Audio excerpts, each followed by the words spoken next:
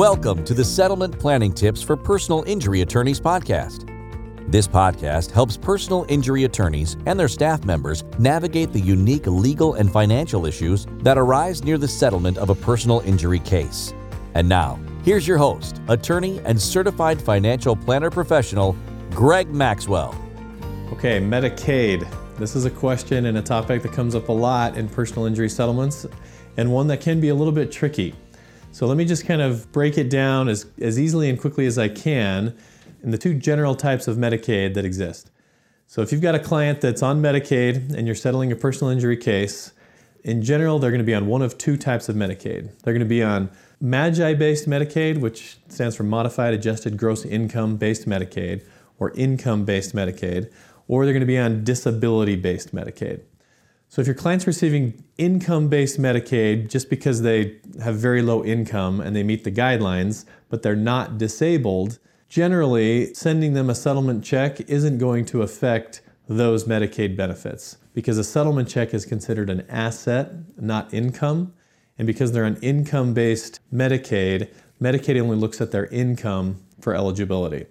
If they're disabled, if they're receiving Social Security disability or supplemental security income, and they're on Medicaid, then they're most likely going to be on a disability-based Medicaid program.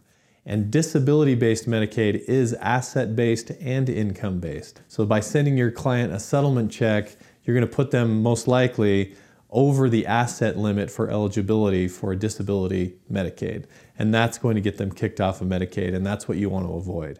There are differences in each state. It's a federally and state kind of funded and administered program. So each state has different waiver programs and different issues. So anytime you have a client that's on Medicaid, I think it's worth giving somebody a call that can help you work through exactly which type of Medicaid your client's on so that you don't make that mistake.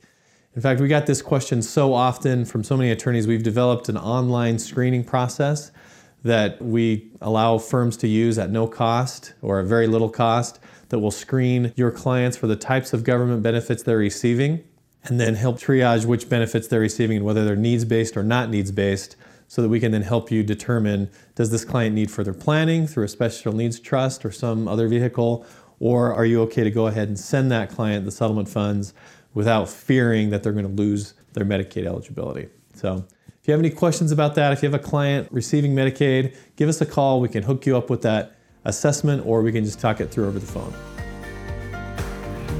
Thanks for listening to the Settlement Planning Tips for Personal Injury Attorneys podcast. If you like this podcast, make sure to visit amicusplanners.com for more great content, including videos, PDF checklists, show notes, and more. Don't forget to subscribe, and be sure to join us next week for more settlement planning tips.